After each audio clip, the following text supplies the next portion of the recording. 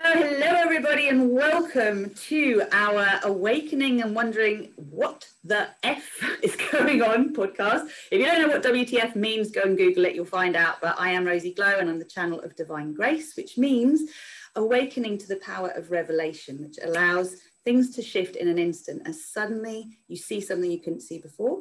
And I have the wonderful Dan Alliot with me today, who I'm so excited to be speaking with. We've literally just had a 40-minute chat ahead of this podcast to kind of work out what exactly we want to share.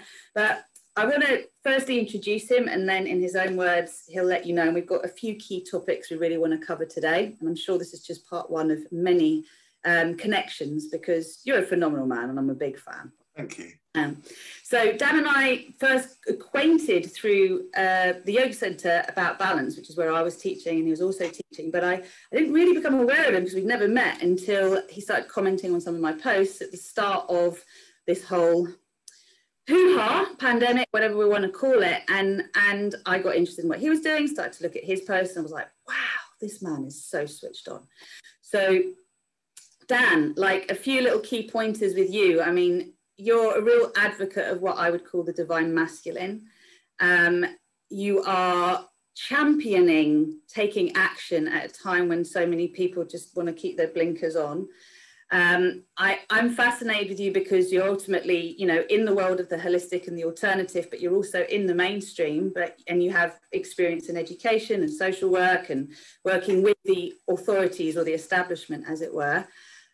When we actually think about getting together and having this conversation, I wanted to chart your awakening journey. What kind of got you from like just doing what we do to then starting to question it and actually ask, why are we doing this and what is the alternative? So do you want to step in and just...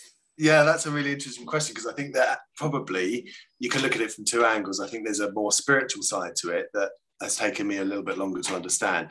And there was a very practical day-to-day awakening that was happening with me, and that started very quickly. So up until this era, whatever we want to call it, the C era. Yeah, the C era, I didn't take a massive interest in what was going on around the world. I'd never read a newspaper.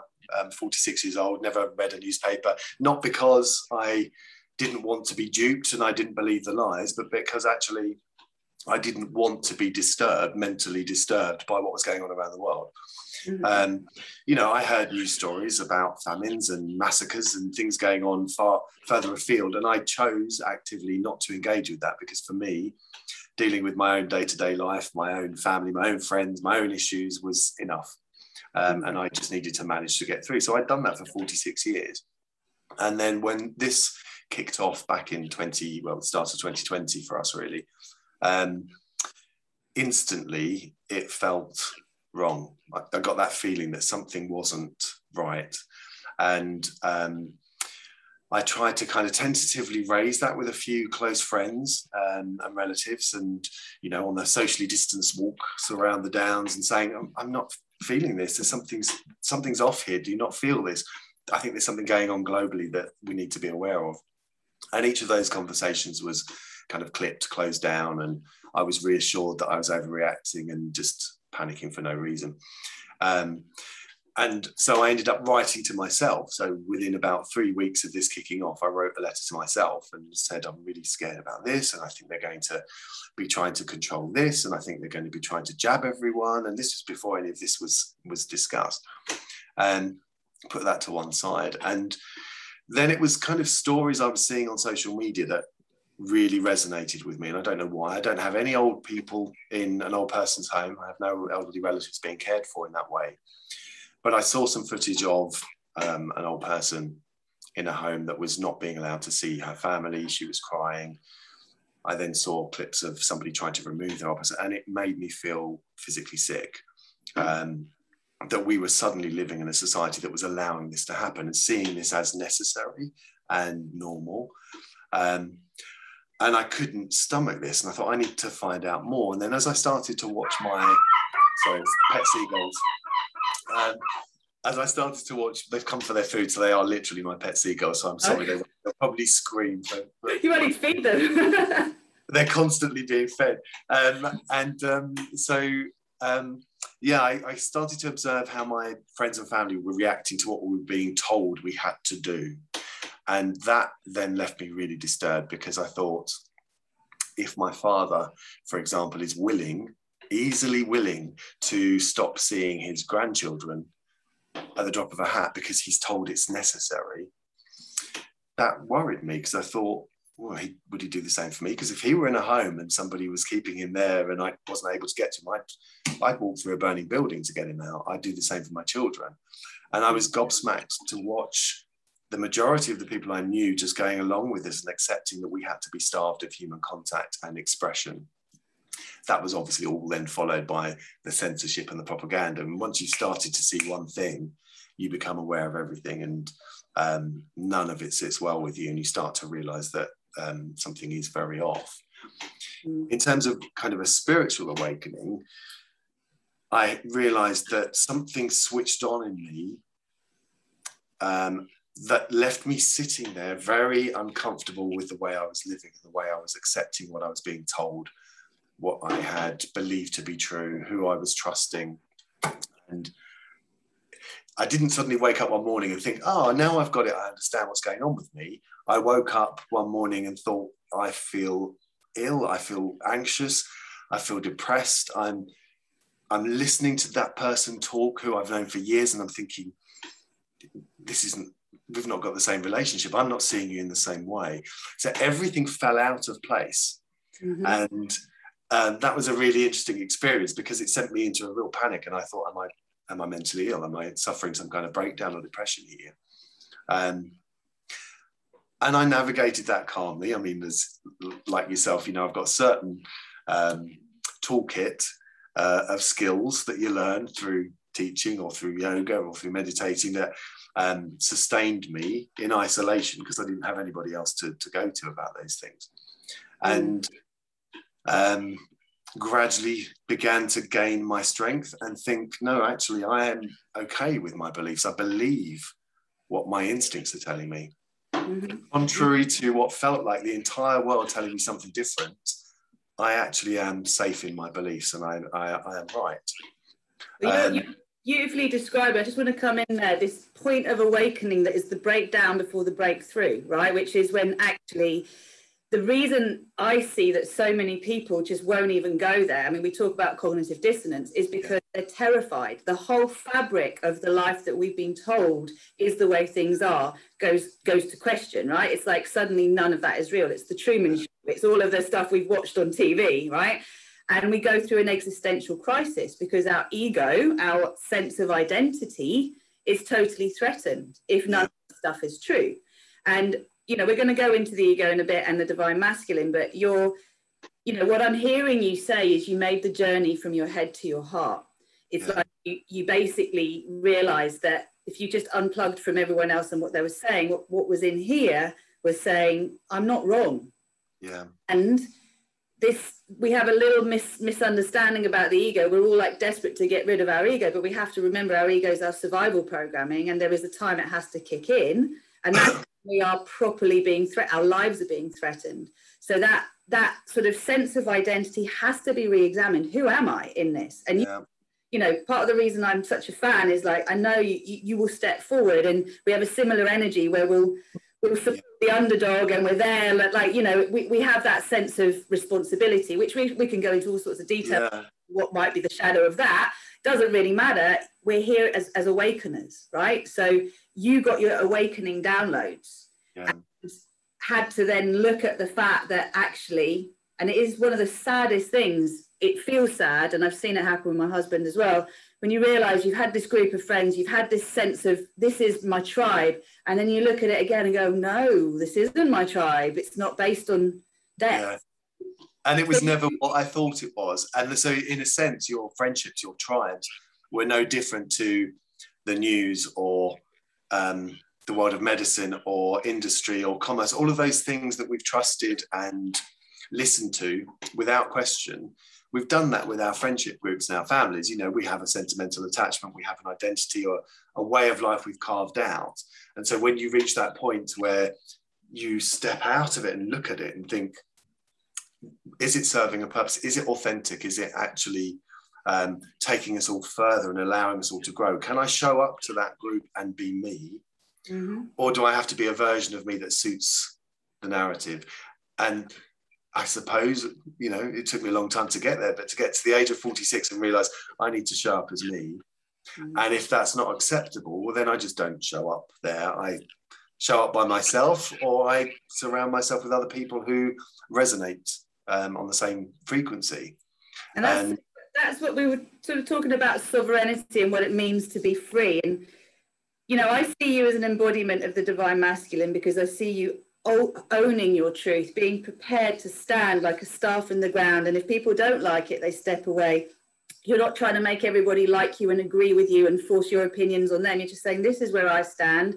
Do you resonate? Do you not? Willing to let people go that don't. Also, you're in the world, you know, sufficiently in the world of the establishment to know what's wrong with it, and to know that even if it's well-meaning ignorance, for example, which is one potential, and then there's also nefarious intent on another level as well, just chaos is another thing in between, you are aware of what would need to shift within the structures to allow us to move beyond. But there's a, you know, I would love you to share a little bit about what you do. And also, you know, you're a gay guy who's got 2 kids, right? That I've just, you know, found out about, and I was nosing around as to how that's all happened. But you have the interest as, you know, a father as well, right? And it's like, how are you navigating this now in these situations? So let's go there in a sec. Just tell us a little bit about your professional background and, you know, how you're standing now in this sovereignty with everything you do. Yeah, well, I was probably always moving towards it. So my background has always been in education. So I was a secondary teacher of languages, moved into primary teaching, so assisting primary teachers to teach languages when they were told by the government that languages needed to be in primary schools. And have subsequently, I then became a language advisor for a London local authority, and moved out of that into being a consultant. So I still train primary teachers or trainee teachers as a consultant. Aside from that, I work in social work. So I work for a social work agency with independent social workers who carry out assessments on families. And I teach yoga, and I'm a masseur, and I teach French and Italian private lessons. So there's always been an element of teaching there, but obviously my work has brought me into close contact, the thick of local authorities, education, internal school structures, working with social workers, working with the police. All of those have played quite an active role. And, you know, going through that, it always felt that I was doing something that was useful and that was right. But of course, you enter those professions as a trainee or as a novice, and you do what you're told to do. And it's only if you've got some inner strength that you start to find who you are in that position. What kind of teacher am I? Am I a teacher that was told to do this because that's how we were told it's the right way? Well, we're supposed to teach children like this now. Oh, okay, sorry, I've been getting it wrong for all these years. And I've never followed those fads. I've always gone in and tried to teach instinctively. And so far, touch wood, that's always worked well. This is what we were saying about education, the fact that we're a similar age, and I was talking about when the structures came into play, where the way that, you know, progress is monitored in schools, and it became all about admin. Teachers suddenly were having to do all this admin, and we were discussing pedagogy versus indoctrination. The fact that our school system, and in England it's really quite creative in comparison. Like I've been to school in Singapore, I've been to school in Greece, I've been to school in Australia, you know, I've been to school in England, and there is a difference, right, in terms of the different types, whether it's private, international, independent, state school, and which country you're in. But it's all, you know, we've always had a little bit more leeway here until about, 25 years ago, 30 years ago. And it's become something that in Greece, they talk about, you learn parrot fashion. You just learn, you repeat back. And this is a form of brainwashing, right? I mean, it's fine with your times table, but to just say that life is this way is crazy. Yeah. And I remember my daughter had to go to, well, she went through a really tough time in her teens, and she got pulled out of school for a little bit. We took her out and home educated her. And I remember going down to the library to pick up like Key Stage 2 or Key Stage 3 science and maths books, like to buy her so she could do her exams. And I just remember looking in the science bit, and I decided to look up immunizations. And I could not buy this book. I could not buy it because it said immunisations are responsible for getting rid of all of these illnesses around the world. They work, the benefits outweigh the risks. And I'm like, holy fuck. A 14-year-old reads this, and this is a fact. Yeah. This is a fact that is never challenged. How many other things are not challenged? Yeah, absolutely. Absolutely. And I think that, you know, teachers now, if we're just talking about that profession, teachers are shoehorned into teaching in a way that perhaps does not feel instinctive. Perhaps we're at the stage now where teachers haven't got even the space to find a way to teach instinctively, because they're following by rote what they have to do, when they have to report by, what the children have jumped through in terms of hoops and learning goals and attainment by certain points. And gradually all of that eats away at the learning experience, which is we're supposed to be giving children this wonderful, rich experience of so many different things, so that ultimately that child can navigate themselves, learn how to learn, and find themselves and choose what kind of life they want at the end of it, as opposed to what it feels like now, which is, whether it's global or whether it's national, they are dictating how this happens to our children, what experience they're going to get, what the diet is, because we want them to come out like this at the end of it. Yeah. That's, you know, largely the reason I came out of mainstream teaching in a classroom, was because I realised I'm fighting a system here I'm within a system that doesn't work for me. Yeah, and let's really recap on that, because we're talking about the difference between giving someone the foundations to love learning, to be able to apply learning how to learn to anything, right? Whether it's the language, whether it's science, whether it's rollerblading, whatever, right? Yeah. Versus an agendered curriculum with a specific intention to get people thinking a certain way, believing certain things. And that's what I would call indoctrination, right? Yes. Yeah. Now, if we apply this to what's going on in the world today, you know, one of the things we were saying is, for years, both you and I weren't too bothered about the fact that, you know, there's a mainstream approach to health, and, you know, the GP says this, but your nutritionist or holistic therapist will say this. It's just, you know, they're catching up. They're not quite there yet. They mean well, but they're catching up. Yeah. In a way that there's been this whole gene determinism thing going on forever that they're still buying into, when there's all this new science around epigenetics that's not that frigging new. 1969 onwards, it's not that new, right? So it still hasn't made it into science. It hasn't made it into even our medical system in a way that you'd think it should. In my opinion, it's been 50 years, you know, not longer if I can count. And we're now in a place where we can see something we weren't concerned about so much and just accepted it was just one of the foibles of life, to actually going, holy Moses, there's like no room for anything other than this. Yeah. Questionable, very questionable. But it also brings with it a massive sense of betrayal, I think. So for those of us who perhaps have stepped outside of that now and see it as it is, it's like we've taken a veil away, we've taken the shadow off it, and we can see what was done to us, not necessarily with bad intentions by the teachers that we work with, or the doctors that we came into contact with, or our parents, or whatever. They did what they believed was best, because we've always trusted who told us what was best. Mm-hmm. So you go through that process, and it's now there is that sense of bereavement again when you look at all of these things and you think, I've bought into this. Now I've got to start from scratch. I've got to step out and question everything. And that's bloody hard work. It's a pain in the arse to look at everything and start questioning it. What am I putting in my body? Oh, I'm putting that in because somebody told me I should.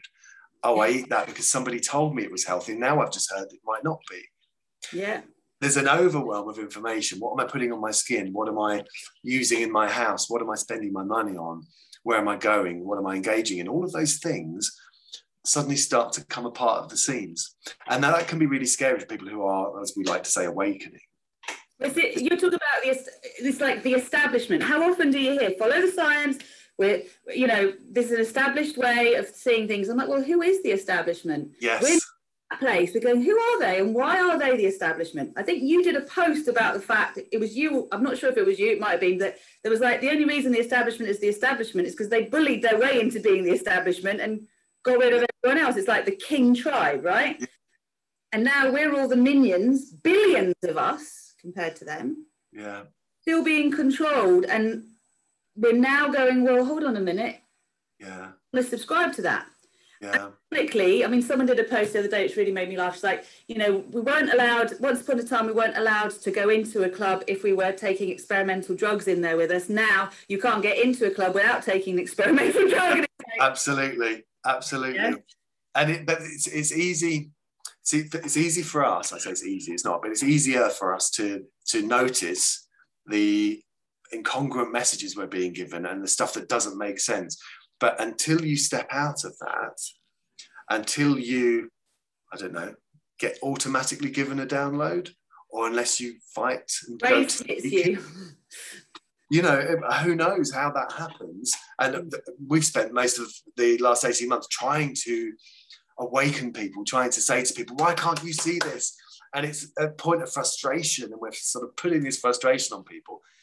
I still don't know the answer to that. I don't know whether it's because they are meant to be where they are. They're meant to go through this journey of very slow awakening, or no awakening, or awakening and feeling incredible guilt, or a lack of self-respect, or some disappointment in themselves, or we're all on this journey. But for us, we can look at it now and see this is a group, an elite that feeds into everything that we do. And when you say to all of those others, the plebs, the rest of us, this is all wrong and you're just going along with it, that's too big an ask. So all we can do is to hold our strength. We're ourselves. We share what we can share. We give our authentic messages, and we get it wrong sometimes, but we're learning how to get it wrong and stand up again and say, oh, okay, sorry, that post I shared contained too much ego, or I was angry, or had some information that wasn't factual and I didn't realize. Yeah, that's okay. We're going in the right direction to try to get it right and to try to take responsibility and sovereignty over what we're doing. Yeah, you're talking about accountability and transparency, which if we had that in the media, if we had it in our governments, we'd have a lot more trust, but we don't. We get told this, like, you see the headlines change all the time. I mean, the promises that have been made that have not been delivered on, if a parent was doing this to their child, it would be considered abusive. Abuse, absolutely. How many times do you dangle a carrot and then take it away and then punish them and tell them they're the reason they're not getting it? That's what goes on. And we keep hanging. I mean, I remember seeing a headline in the Mirror, when will we be free? What the fuck? Yeah. Who are you asking? Yeah. You know. So let's take this to the divine masculine and the wounded masculine, because we're all in a patriarchal system at the moment, right? This is the system that's coming down. Now, the patriarchy is not the divine masculine. This is the wounded masculine element that's in all of us, regardless of our gender, right? It doesn't matter what our gender is. It matters that we have in us an aspect that wants to control and dominate in order to feel safe. Mm-hmm. We argue that the wounded feminine is judgmental and anxious and critical, you know, in a way that undermines all the time, right? So there's some key elements here in terms of wounded inner child, whiny, whingy, never getting their meat, you know, their all of that stuff, right? We just have to look at these elements very lovingly, because they're in all of us and they show up at different times. And that's when we know we need to give that some attention. So the wounded masculine, as I perceive it, not wanting to offend anyone, is the men that are walking around with the masks on, doing what they're told, telling their children they should do what they're told, telling their wives they should do what they're told. Just follow the science, just follow the rules, and we can all get out of this as quickly as possible. Totally emasculated. You know, where are our balls? What does it mean to have balls? You know, like all ovaries or breasts or whatever. Yeah. Being on this journey where there are men that are standing up now and saying this is wrong, it does not feel right, under even the principles of democracy or human rights, I cannot condone this, this is not right for my child, this is not right for our society. I will stand, I will speak, I will deal with persecution, I will deal with attack. And we can talk about this, but I don't think your or my jobs are at a risk here, right? But for the people that have got to decide whether they're going to leave their job or they're going to get the thing, or that, you know, I don't want to disrespect anyone in the sense of the decisions we're all having to make. However, you are an embodiment of a divine masculine. You have got children. You are in a situation where, you know, you're not in the same perspective as the mother of the children, but you're finding the way round it all. What do you want to say about this? I think it's interesting. So this idea of being a wounded male, I think, again, we've been trained to be that wounded masculine, which shows his strength through aggression or criticizing others, or I'm standing up for this, I'm getting into a verbal row, all of those things that are driven very much by an ego that isn't helpful, as opposed to what I perceive to be my strength, which is I need to bring myself up to the plate here. I need to stand up for what I think is right. I need to do it with courage. I need to bring in those elements of compassion and forgiveness. I also need to recognize my weaknesses and those. So when I see that ego coming in, and as you say, the ego has a place. It defends me. It keeps me safe. Sometimes it pushes me over a line, and I think that I'm not proud of the way that I've reacted there. I need to step back. And so cultivating that masculine strength is crucial. And I've never had really an opportunity to do that alongside so many other men doing the same thing. And that's really exciting to see the difference between these men, all of the other men that you and I will encounter through our work or through the marches or through these kind of connections that we have in our networks. Seeing these men who are fired up into acting. I am going to step forth. I will suffer the consequences, but I need to do this for the good of others. And that is something you have no control of.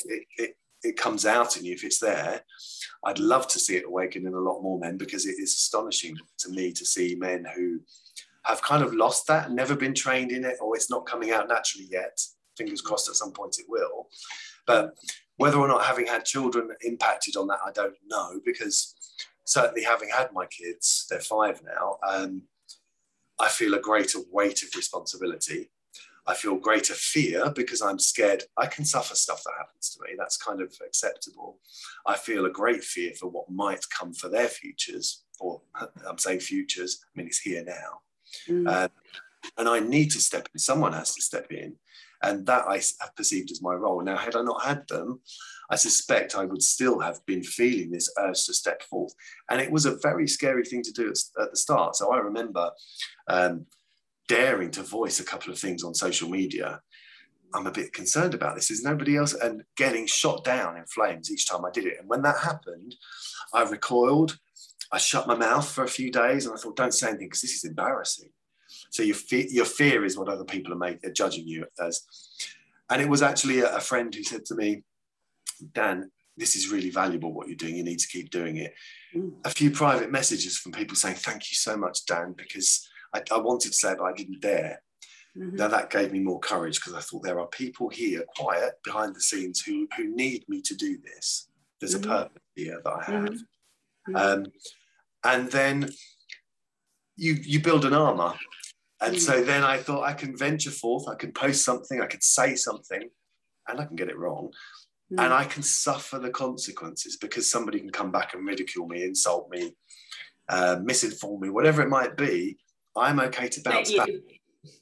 You kind of learn your resilience, which I didn't have perhaps before. Perhaps I did, but I hadn't ever put it to the test. So you become stronger, and each time you go back in, you think, this is okay, I can suffer that.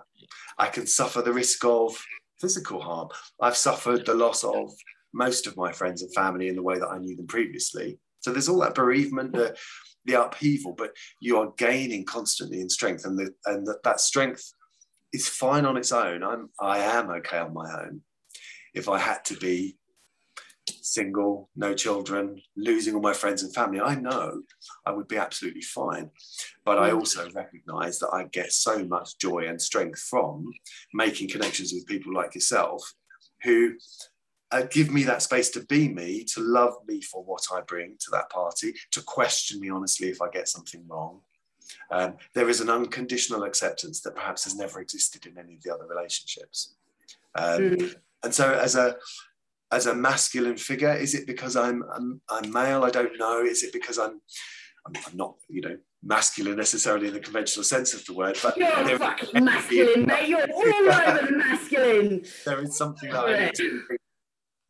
And it's been a pleasure, an honor, a privilege to be able to do that. But it's the responsibility as well. And I think that there's a lot of people that will suffer the weight of not having risen up to that responsibility at a later stage. It's like, how do I put this? I think that, is, I'm being a bit crude, but it is the dropping of the balls. It is like when we, you know, we kind of really go, actually, what does it mean to man up, woman up? What does it mean to claim my power fully, right? What does it mean to go, sticks and stones may break my bones, but names will never hurt me? What does it mean when you actually, you know, I've seen this, a couple of people have seen on social media, they've lost their partners recently. They're like, I've got nothing to lose anymore. I don't even want to be here, so I'm going in. And that's what I don't think I love this, the deletes have realised, this is from Jen, love it, the deletes, not the elites. What they don't think they realise is that people are really willing to die for this. You know, it's like, I would rather fight to my death than actually lie down and take this, because what I see, and you know, I will always compare it to the birthing world, because for me, when I was working with a woman in pregnancy yoga, and I can hear she's just buying all of the rhetoric that's coming from the maternity services, she's likely to go in, be induced. I can predict how her labour is going to go. It's like, the way I used to describe it, lambs to the slaughter is not right, it's not fair, but it's like conveyor belt, right? You just know what's going to happen. Whereas those who claim their power while they're pregnant, they go through what you did, this sense of, oh my goodness, I feel betrayed by the people that are supposed to, you know, I'm supposed to be feeling safe because of you. I'm in a vulnerable state, and you're telling me things that aren't true, but you're telling me that that's the only way and that's what I must do. And the language you're using implies I have no choice unless I go and I find out I've got loads of choices. And actually none of that is true if I put it this way. And oh my God, I've now got to make decisions for my little one, and I'm going to be making decisions that the authorities tell me are the wrong decisions. But I am the only person who really cares about this kid, like not to the point that I'm scared I'm going to be sued, but that I actually want this child to be healthy and vibrant and well all their lives. And therefore, how many other mothers and fathers around me are doing the research I am? They're not. Therefore, they don't know as much as I do. And then when I go and I speak to the paediatrician or the obstetrician or the midwife or the health visitor, and I go, oh, have you seen this and this and this and this? And they go, no. And I'm like, so what? You want me to do what you're telling me, but you don't know any of this? Yeah. No, mate. Sorry. Yeah. And that is the journey that you are describing of being sovereign. Yeah, it's that it is that strength coming into you that that enables you, and that happens to, as you say, a lot of women, and it happened to my children's mum, you know, certainly around childbirth, you know, giving birth naturally to twins, where all of the experts were steering her away from that because, no, we need you to take these drugs, or we need you to have a C-section because there's a higher risk of X, Y, and Z. And something inside her was saying, no, this is how I want to do it. This is what my children need. And so stepping into that power is incredible. And so what we may be fewer in numbers in terms of those who are questioning what's going on or actively fighting against it, but we're an incredibly strong, intuitive population. And that to me is wonderful, because as you say, we would die for what we are trying to achieve. There is nothing to lose. There is no value in me sticking around and surrounding myself by friends who don't want to see the real me. That's not what I want. There's no value in me leading a life that is dictated by this government. That's not my life. There's no value in me believing everything that a lying media will tell me. Then I'm living a lie. So if all of that just falls apart, what have you got to live for if you are signing up for all of that? So the other option is you step away. So no, I don't want that. I want something better. And if it's a choice between that and fighting to the death, well, you fight to the death.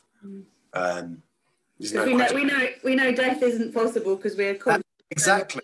There's nothing, you know, people are terrified about that. This entire era, the C era, is around dying, fear of this illness, fear of something going wrong with the body and you can't breathe, and this painful death. And once you realize that actually death is one of the last things you need to be afraid of. Loss is painful, yeah, absolutely. Grief, bereavement is painful, but me dying is not something that terrifies me. It will happen. It's the only thing I know is going to definitely happen. You know what? I was always terrified of dying, even as a child. It's one of my thoughts. As a 4-year-old, I was terrified of death. It was of being nothing. It wasn't about death. It was of ceasing to exist. I couldn't understand how I could exist in here and then not. But I want to take this back to what you said right at the start, which was about the nursing homes and the fact that we've all been programmed to be pressured into the greater good. It's not the highest good, the greater good.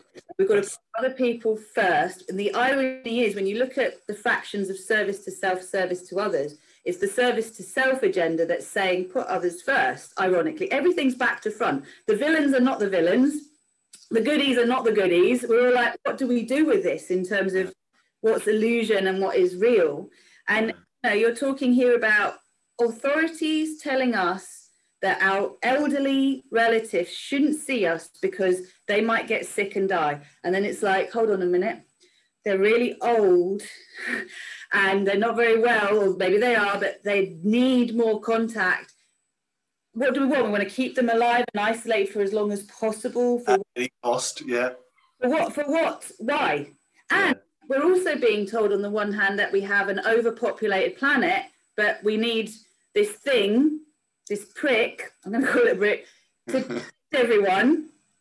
And it's just like, okay, so we want everyone to live now, but do we want not everyone to live now? And I know that there's a lot of conversation around what's going on in Africa and how these jabs are experimented on. And then we're talking about medical apartheid, and we're talking about, you know, is it possible to put agents in these things that will mean that procreation is a challenge? You know, is it, there's so many questions, but we're not living on it's not a level playing field, because the level of censorship, the lack of transparency, the lack of accountability, you know, I can't share what you share on Facebook anymore. I just can't. I see how I've been dropped. All I can do is family pics, basically, if I dare do anything else. And it's like, it's crazy. Yeah. And you kind of, I feel like at this stage, if we're in this process where we're supporting each other to feel confident to awaken, like if we bring this here and say, it's not easy to accept that things are not the way we've been taught, but it is the most liberating thing you can do, because once you do, you'll find that inner authority. Yeah. We've talked a lot about compassion, and, you know, for me, qualities of compassion include discernment, forgiveness, transparency, accountability, honesty, mercy. I think I've said discernment, but there's several, you know, and it then brings this other question up that I wanted to ask you about, which is, when do we, you know, for a long time, I've not wanted to accept that fighting is essential, or that we are in some kind of war. Yeah. Oh, you've got to call a spade, you know. Like, we are defending. We are not instigating an attack. But if you think in terms of martial arts, you have to defend yourself against attack, otherwise you're dead, right? So in your own experience, knowing when to step forward, when to back off, what would you say on all of that? Because so I guess still learning is the answer, is the full answer to that. I'm still learning when is the right time to step forward, and that's been a year-long tussle in my mind, a fight. I mean, it's not, the word itself instinctively conjures up something that's negative, doesn't it? I'm going to fight. But actually, do I believe we should proactively be fighting? I kind of do. I think we all have roles, and I think that some people maybe will instinctively feel that their role is not to do that, but it's there to support others or to be there for them when they go through the grieving process and the massive realizations that other people have gone through. For me, it feels that I cannot stay quiet if I see injustice. I cannot watch something go out to the public that is a lie without countering it in some way, shape or form.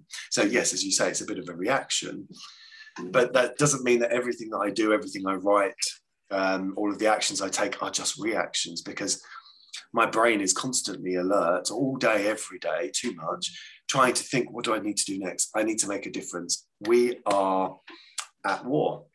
We are trying not to return to the old normal, not to accept their new normal, but to allow us as humans to go on a journey towards what is right for us, whatever that might be, whatever elements of the past we might want to take forward, whatever new things we want to create. That's our right to decide. It's our responsibility to decide that. And so what we're seeing is then trying to take that away from us, that right to decide. We never really had it. We're just realizing it en masse now. So we're stepping in and saying, hold on, stop the clock. We're taking back that power. You're not stealing it from us, and we're not going to live with whatever. I mean, every day we get a new decision, a new law, a new plan, something revealed. And, you know, it is an attack on our senses, on our stability. So, yeah, absolutely. I feel I have a need to come in and to navigate that carefully. So on a one-to-one basis, every day is pitted with these interactions with people where I'm having to be very careful and think, okay, this person perhaps isn't ready to hear this. Or if I'm saying this without realizing it, I'm actually really insulting that person. Or stuff it. You're going to take what I'm throwing out there because I need to just own it and put it out there. And you deal with the consequences of the feelings it drops on you. So every day, I think we're navigating that, perhaps getting better at it, finding out what our role is, trying to carve our role out in that, coming together as a collective with an immense strength. And it's not physical strength, it's internal, emotional, spiritual strength. That just grows when we are together, when we're making these connections. You know, so yeah, I think that there is a role for fighting, there is a role for being proactive, for refusing, for saying, no, I am not accepting your authority over me. I will dig my heels in. And it's all well and good to say, we just need to be patient, send out love, and wait for things to go right. But if I'm sitting here doing that this very minute, and the person next to me is being walloped over the head by a truncheon, I could sit here and say, okay, the right thing is happening to that person for whatever reason. I don't understand it. And that might be the case. But I know that something inside me will say, no, I sod the peaceful moment. I need to step in here and save that person and stop this atrocity.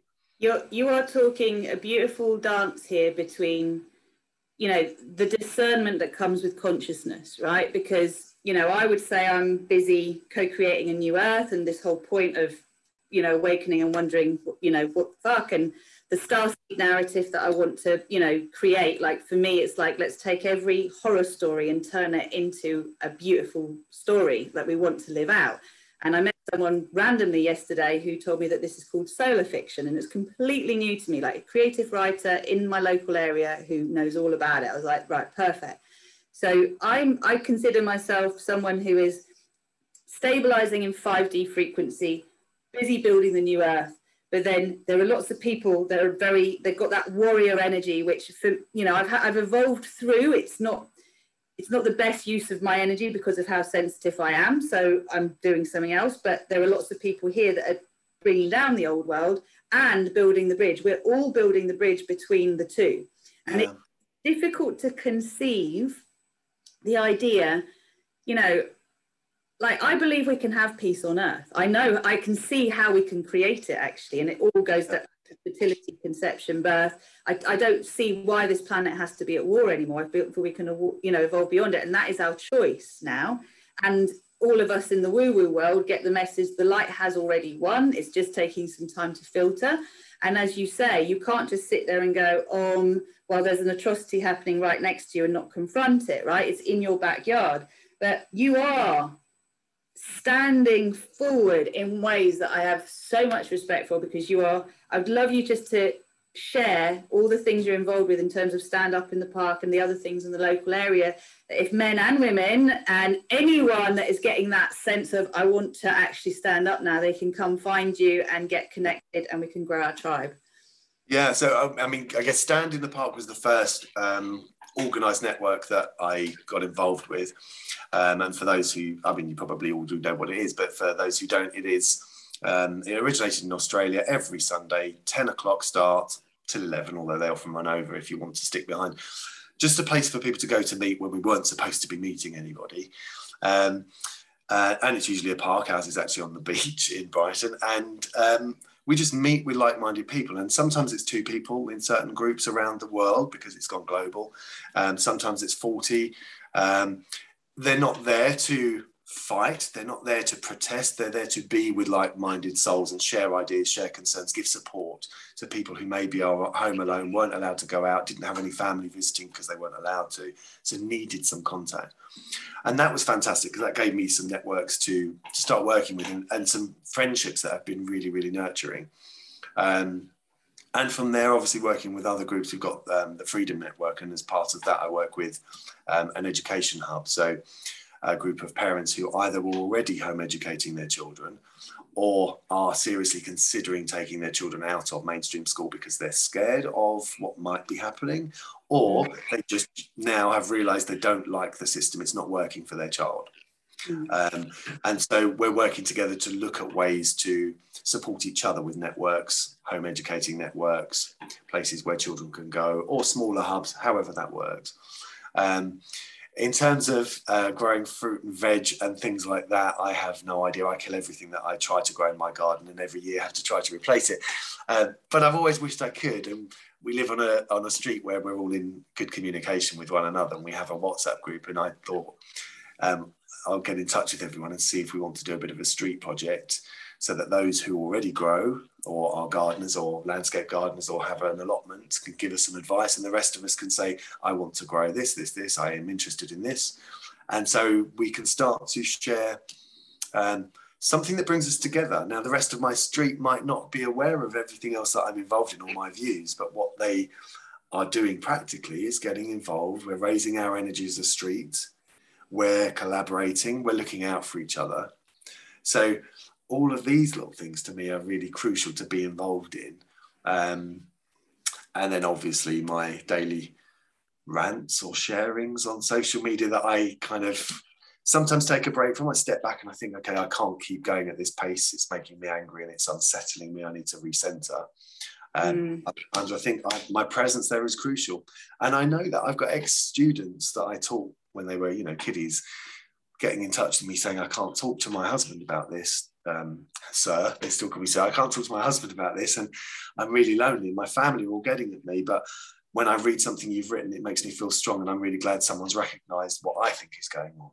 So there is always a place. We could be talking to a silent audience, and it can be really disheartening sometimes. You get 2 likes and a hungry face, and you think, okay, that was worth it. You can't rely on the responses, actually, and this is such an important thing about not looking outward for validation, because we're always giving our power to external. Absolutely. When you're looking there and the first thing you check is how many smiley faces are, you realise I'm back into the ego. Either I put the message out there because I thought it was an important message, full stop. I actually should never even need to go back to it again.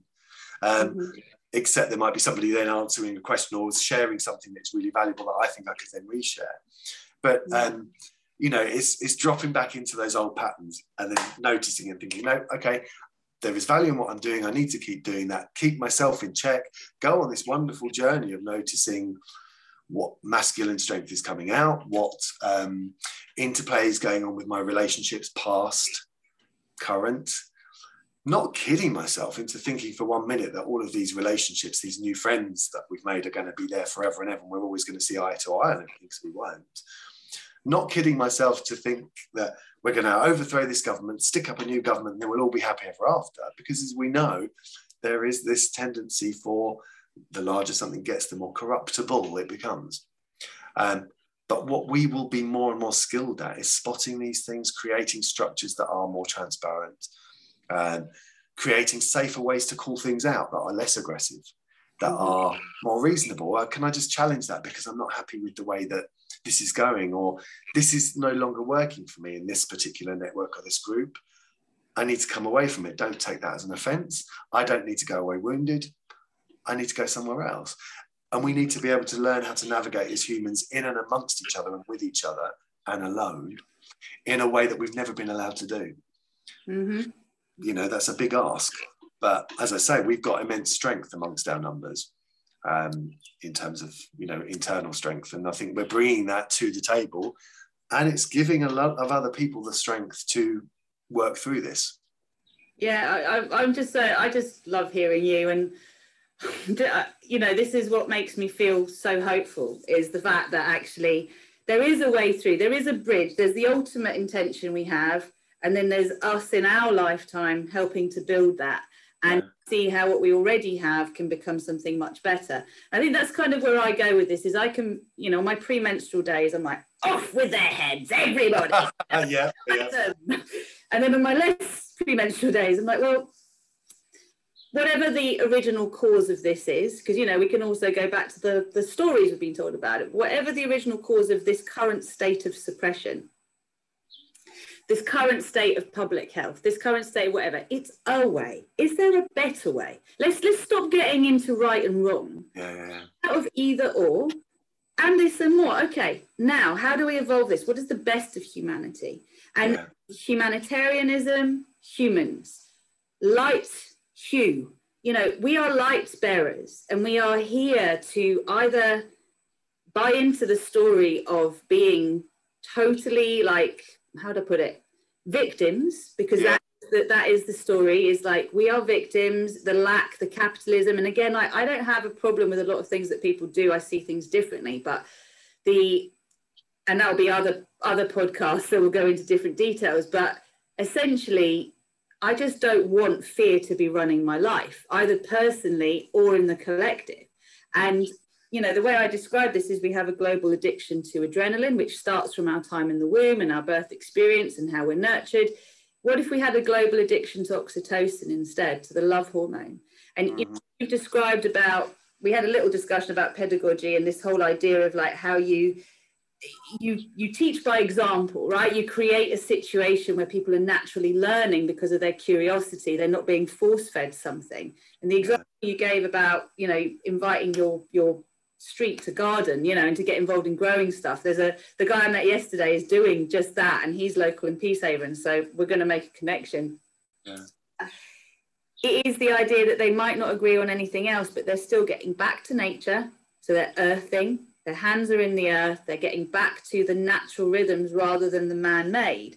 And isn't it amazing? And I just want to bring this to a close here, that here we are. It doesn't matter whether there's fluoride in the water, whether they're trying to mess with our pineal glands, whether GM food is the future, all the crap that is in our environment and in everything, and we're still holding this light. It's a bit like, yes, you know, like, absolutely. You can awaken. You can. Yeah.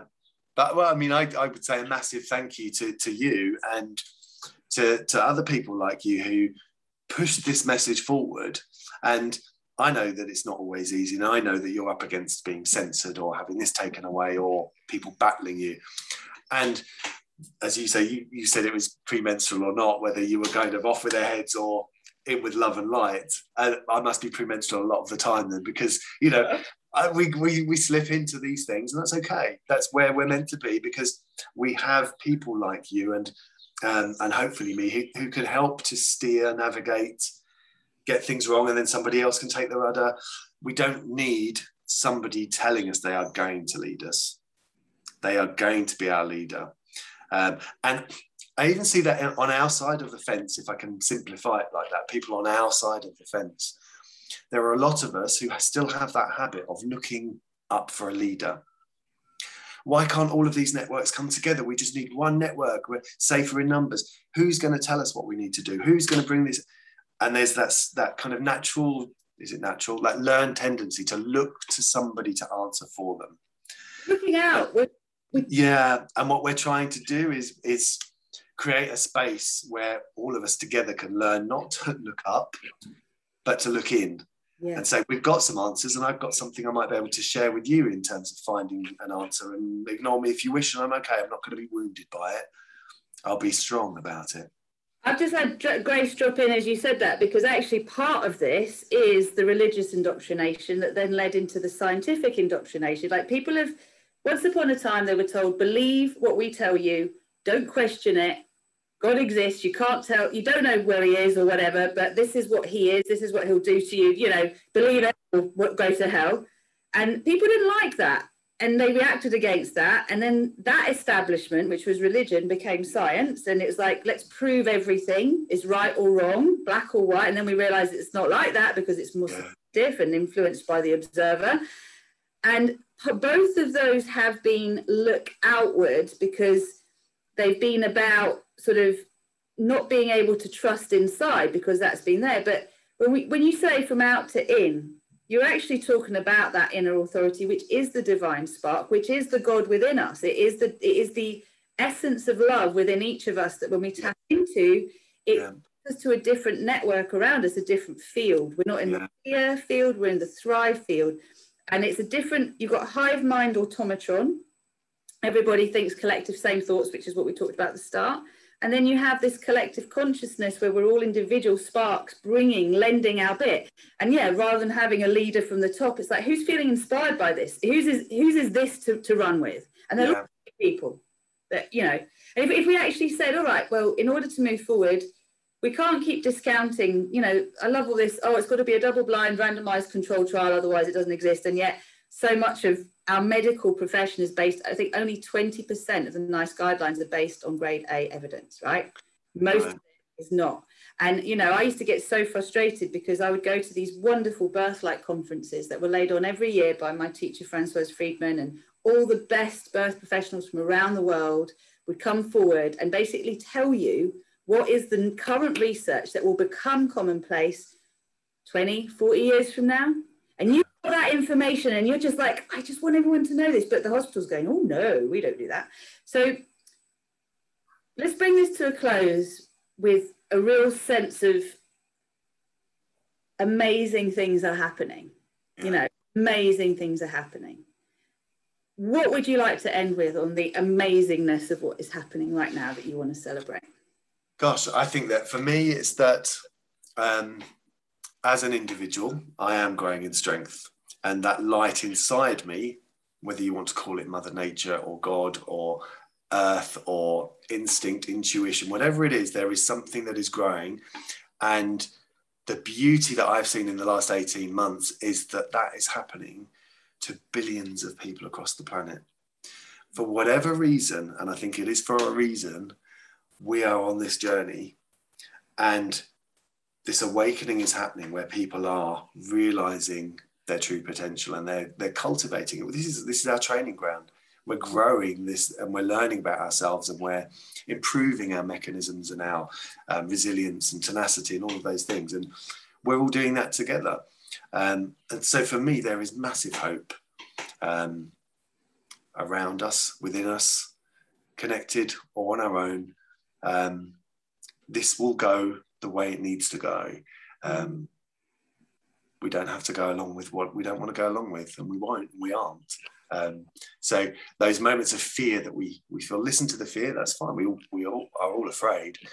Hear the fear, observe it, calm, whatever you need to do to calm yourself down, and then get ready to come back and join and fight in whatever way you see fit to fight.